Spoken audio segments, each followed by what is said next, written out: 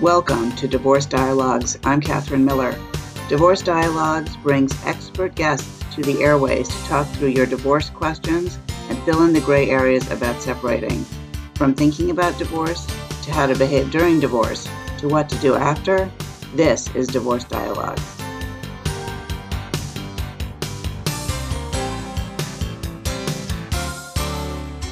Welcome to Dialogue on Divorce. I'm Catherine Miller, the founder of the Miller Law Group and director for the Center for Understanding in Conflict. I am on a mission to change how people divorce and help them divorce with dignity. And my guest today is Dr. Alexandra Solomon. She's a staff clinical psychologist, a member of the teaching faculty at the Marriage and Family Therapy Graduate Program, and a clinical assistant professor of psychology at the Family Institute at Northwestern University. Her work has been widely cited and appears often in O Magazine and Huffington Post, and she's a frequent interview and contributor for the Oprah Winfrey Network, Yahoo Health, The Atlantic, CBS Early Show, NPR, Psychology Day, and WGN Morning News. Welcome, Dr. Solomon. It's a pleasure to have you on the show. Thank you for having me on.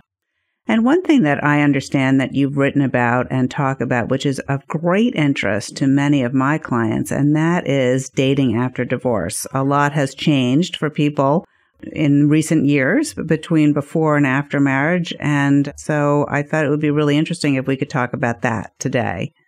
I think it's a great topic for sure. So what is your general advice about it? Or what is it you think people should know about dating after divorce? It can be so, I think, challenging to sort of be back, out in the market. Absolutely. Right. Well, especially for people who are in relatively longer term marriages, the whole dating climate has changed so much with just how common and normative it is to use technology to find love, right? Dating apps are really normative, really commonly used. So even just that piece of it, sort of the how we look for love, is really different today than it was, 5, 10, 15, 30 years ago, certainly. And so sort of like even that basic layer of how we look for love is different, not to even mention all of the feelings and identity kind of pieces that come into play when we put ourselves back out there again. Yeah, well, let's not just skip over that, because that's a huge difference. The how is a biggie. Yeah, and I think that it's so easy on the one hand to sort of access the dating world, and I think it can be overwhelming, but also can be really, for people who are at the end of their marriages, when the other person's like, well, I saw on the credit card that it was, Match.com or JDate or, and it's just like, because it's so easy, it often can be really kind of a huge affront and a harbinger of the end of the marriage. Yes, certainly. One of the things that we see really commonly in our clinical work is the whole intersection of technology and our love lives is fraud, any point in the game. And one of the big issues that comes up is boundaries, right? And so you're citing an example of, if it's not crystal clear to both of them, they're getting divorced, and one of them is, already engaging in sort of online dating searches, that certainly is a boundary violation. And yes, certainly would feel like a betrayal and would feel really hurtful. So I don't want to spend too much time focusing on that, because I know you have a lot to say about dating on the other side of divorce. And I know that I stopped you here because I think that it feels like an onslaught of possibility can be really daunting. Am I wrong about that? No, you're right about that. There are a few sort of, I think, tips and suggestions when somebody who is coming out of a marriage is thinking about wanting to start dating again. One thing to say is that we don't need to have a dating app, right? There are lots of ways to meet people, and just because there's a flurry of conversation about using online tools, there's no obligation that anybody has to use one. If somebody does decide to use one, I think that the rule of thumb is slow and steady. Just because in this day and age you could go on 5 first dates in a week doesn't mean that you should. It's like especially for our single again people. Kind of slow and steady, letting yourself dip a toe in the water, is the way to go here. And the sort of bottom line that I talk about with my college students, my graduate students, and single again people is to really keep in mind that those online tools are simply a means to an end, like nothing more, nothing less. It's a way to get you from here to there. And the there is a first date, in a public space where you're having conversation. That's where relationships begin, is face to face. When we have all of that data that we need about how I feel in the space with you and how our conversation is flowing, I think one of the risks or pitfalls of these online tools is we can get stuck there, kind of circling around and around with a little hey text here and a hey text there and a what's going on and a what's going on. And relationships really can't take off in that screen-to-screen space. So I think a really good rule of thumb for everybody is just to view those online tools as, like you're saying, it's a possibility. It opens up many possibilities for how to meet somebody, but to really do the first. Uh-oh. So we seem to have lost our guest temporarily. I'm sure we'll have her back momentarily. But what I think Dr. Solomon was saying is that a couple things. One is that to use the apps with discretion and to not overcommit to time or expectation in terms of managing the use of the app and how it's done. And another thing is that, and she hadn't quite gotten to this, but I think that one thing that a previous guest of ours has said is that it's a good idea to think of it only as a date. And Dr. Solomon, are you back? I am. Mm-hmm. So I was saying that another earlier guest of ours who is a dating coach, and that's what she does, she said also to think about each of these dates, as just a date. It's no more, no less. This is not like a marriage proposal. And so to manage it with sort of some perspective. Well, right. That's right. And I think a really important thing to say here is that I don't know if there's any segment of our population that is as flooded with sort of unwanted advice and opinions as people who are single again. I think that there's, every person who's coming out of a marriage has a community of people. Luckily, right? That's lovely to have people around us who are supporting us. But oftentimes, the people around a newly divorced person can be quite intrusive and opinionated with their take. Oh, it's too soon. You shouldn't want to date again. Or you definitely should get yourself out there again. Or I have this guy to set you up with. Or I have this gal to set you up with. And so I think the chorus of opinions and voices can be quite loud. And I do a lot of work helping the person who's newly divorced make some quiet space so they can listen to themselves and they can hear themselves and have tools for how do you check in with yourself? How do you know if you're ready? It doesn't matter if your mom thinks you are or your best friend down the street thinks you are. It's about really how to tune into yourself. I think that's a really can be a challenge for somebody who's newly back in the market.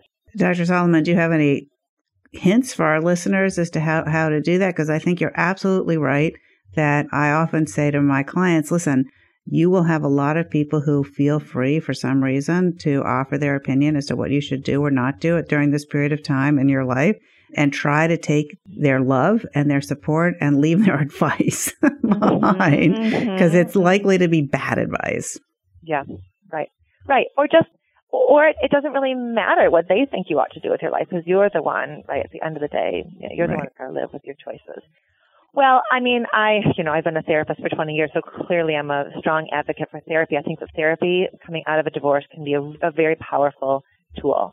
One of the risks, I think, of coming out of a marriage is one of the pieces of work that I think is important to do coming out of a marriage is really working on the story of the marriage, the story of me, the story of you, the story of us, how we met, how we came together, and how we fell apart.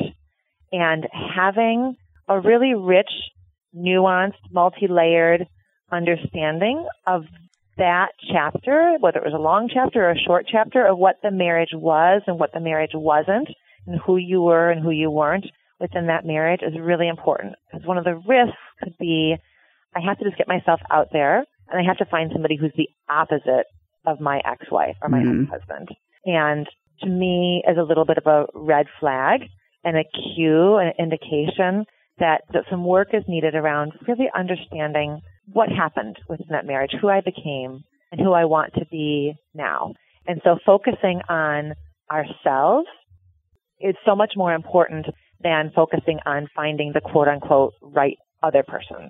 And do you think, I completely agree with everything that you've said, but do you think that it can be a risk to focus on myself too much as a sort of, I don't mean to sound too jargonistic here, but, sort of defensive in a way, say, all right, well, I'm not ready to go out there yet, and to put it off for too long? I mean, is that a risk also? Yeah, that we end up feeling really walled off and closed off and Yes. afraid to try again. Yeah, exactly. Yeah, there's research that shows, just how very real heartbreak is. Right? When we are suffering emotional pain, we suffer it in the same parts of our brain fire up or light up as those parts of our brain that fire up when we're in physical pain. So the line between physical pain and emotional pain is really like there's no point in even trying to figure out which is which. Hurt hurts. Emotional hurt hurts. Grieving the loss of a marriage is massive.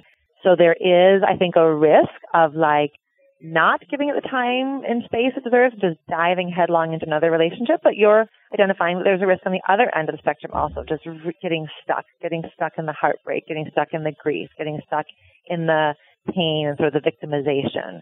And so that's a place where therapy or a supportive community can be helpful in terms of honoring. We need to honor our pain and tell our story and bear witness to our hurt. And we need to move through and figure out, okay, what's the little sort of half shade braver that I need to take? Like, what does the smallest step of moving forward in my life look like? And it may not be a first date. That may not be. But it may be whatever it is, a gym membership or the painting class that you never took or the thing you never try within your marriage. But there is sort of a recreation of the self and a reclaiming of the self. And so there may be 8 steps that need to happen first before that person can even imagine sitting down face to face over a glass of wine and having a date. Yeah, I think that's very well said.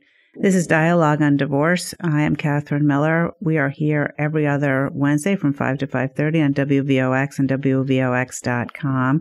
And we are also available as a podcast on my website, www.westchesterfamilylaw.com, as well as on iTunes and SoundCloud. And my guest today is Dr. Alexandra Solomon, and we're talking about dating after divorce. And Dr. Solomon, what other tips do you have for people who are considering dating following the end of their marriage? Well, so if somebody is ready to go out on that first date, I think what happens sort of the before, during, and after a first date is really important. I think in terms of the before, I think on the one hand, I agree, like a first date is just a first date. Like it doesn't have to be, we're not talking about a marriage proposal, but to just honor it. And if you're feeling nervous, let yourself feel nervous and name that and own it. Of course you are. That makes so much sense. And to kind of do what it takes to feel as good as you can feel. As if, rushing, I think some people find it helpful not to kind of rush to a date from work, to kind of go home and have some time to be quiet and ready themselves and just have a lot of self-compassion for whatever it is that's coming up. The excitement, fear, the sadness, the joy, the anticipation, just to be very gentle with yourself around it makes so much sense that, of course, you're feeling all of these different, sometimes opposing things, right? How can I be excited and terrified? Well, because you are. That's just the nature of the thing. And then when we come home from that first date, I think especially for women, I think it's so in the nature of women to make sense of their experiences by downloading and debriefing with somebody else.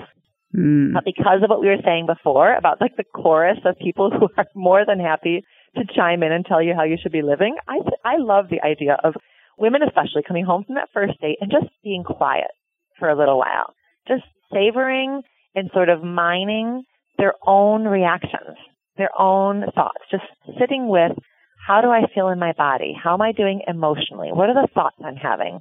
What was that like for me? How did I feel in the space with that person?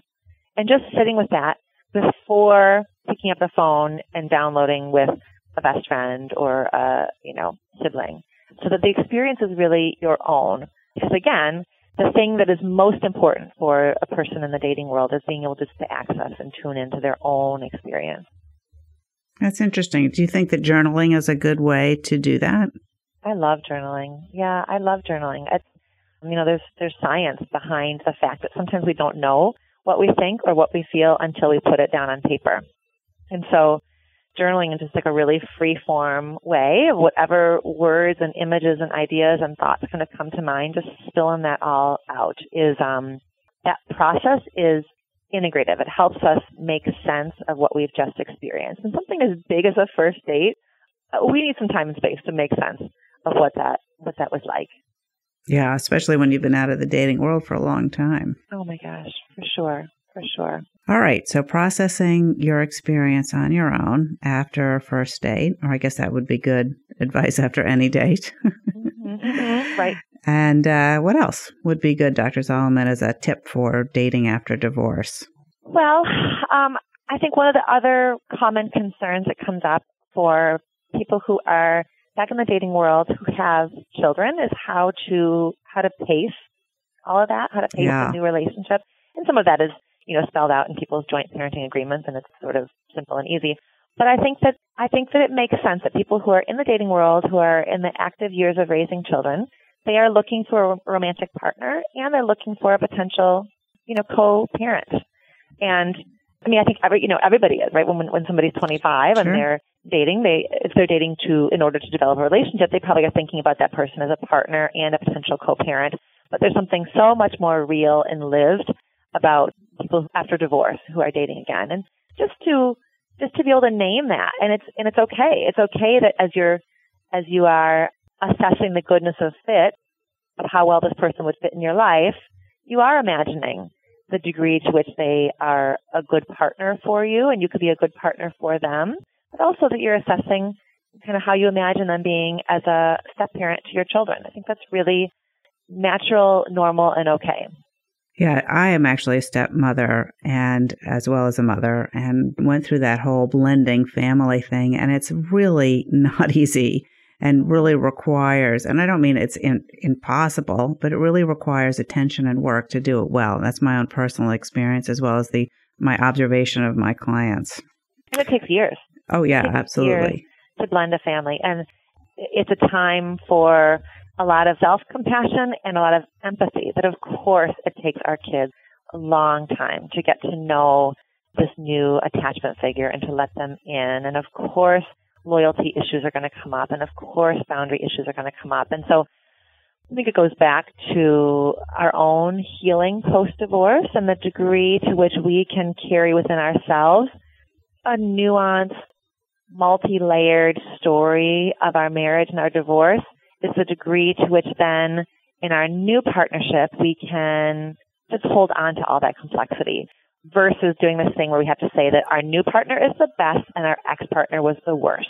My new partner is everything, my ex-partner was nothing. Those kinds of either or, win, lose, good, bad, splits don't serve us very well. And so it's always a red flag for me when I notice myself starting to think of it like, I'm the victim and they're the perpetrator. I'm good, they're bad, or they're bad and I'm good, whatever it is. That's a red flag for me that I'm slipping out of something that's more mature, more nuanced, and it can hold more shades of gray, which is hard. It's hard to ask somebody who is divorced to hold on to shades of gray about a marriage that ended. But it's really important to do that in order to kind of set ourselves up to date again, to partner again, to blend families. Absolutely. You're listening to Dialogue on Divorce. I'm Catherine Miller, and we're talking today with Dr. Alexandra Solomon about dating after divorce. And Dr. Solomon, if our listeners want more information about your work, where can they find it or contact you? Sure. Well, I have a new book that just came out recently called Loving Bravely, 20 Lessons of Self-Discovery to Help You Get the Love You Want. And I've heard from a number of readers that the book feels comforting and healing and helpful around for single again. It is basically a deep dive into self, understanding who you are, what you bring to the table relationally so that you can bring your best self to love. And so it's a book that we can read at age 20 or 25 years old, and it's a book we can read coming out of a marriage as well. And that book's available wherever books are sold. And my website is www.dralexandrasolomon.com. Great. Thank you. And so what about sex after divorce? I think people probably wonder, how does that happen? Whether the same age-old questions. If a man buys a woman dinner, does she owe him, sexual favors in response? Is that something people should worry about? Has that changed over the last decade or two? Mm-hmm. Boy, I have a colleague of mine here in Chicago. Her name is Bella Gandhi, and she runs the Smart Dating Academy, and she's got hardcore advice about this for her clients that she works with, and she calls it sexclusivity. that there's no sex until there's an exclusive arrangement. And I, even though I'm in the business of doing therapy, I shy away from advice, and I more so help people connect with themselves so they can make choices that serve their highest good. But I can really see where she's coming from with this, because the bottom line is that sex is never just sex. And we can think that it's very simple and it's just our bodies and that we can do it without emotion or meaning, and we can't. We can't. There's always meaning. There's always layers. And that men and women both deserve to have sexual experiences that really elevate them, that heal them, that expand them, that support them, that nurture connection between them. And so certainly those scenarios that you laid out, does she owe him sex because of dinner? Absolutely not. Absolutely not. That she ought to enter into a sexual experience with him at the exact moment that she feels ready, at the moment that she feels like she can bring her full presence to the experience, at the exact moment where she feels like she can communicate what she finds pleasurable, what's within limits, what's not within limits, at the exact moment where she feels like there's enough mutual respect between the two of them that if and when things go funky, because they always do when it comes to sex, that they can have a laugh about it and they can be gentle with themselves and each other about it.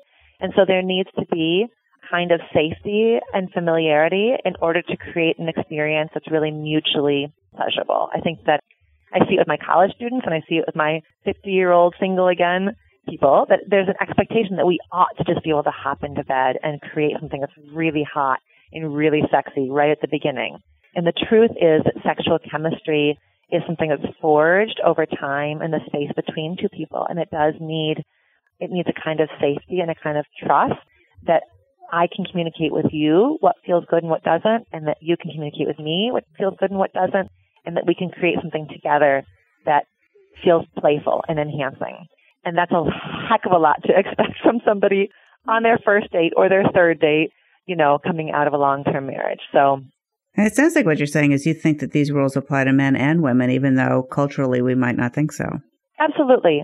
I mean, yeah, don't even get me started on men and sex. I mean, there's so much pressure on men around sexual performance. It's cruel, it's limited, it's limiting, and I think it's only worsened by the fact that now we all have access to high-speed internet pornography 24/7, and what we see in pornography is quite removed from the lived experience of a truly intimate expression between two people.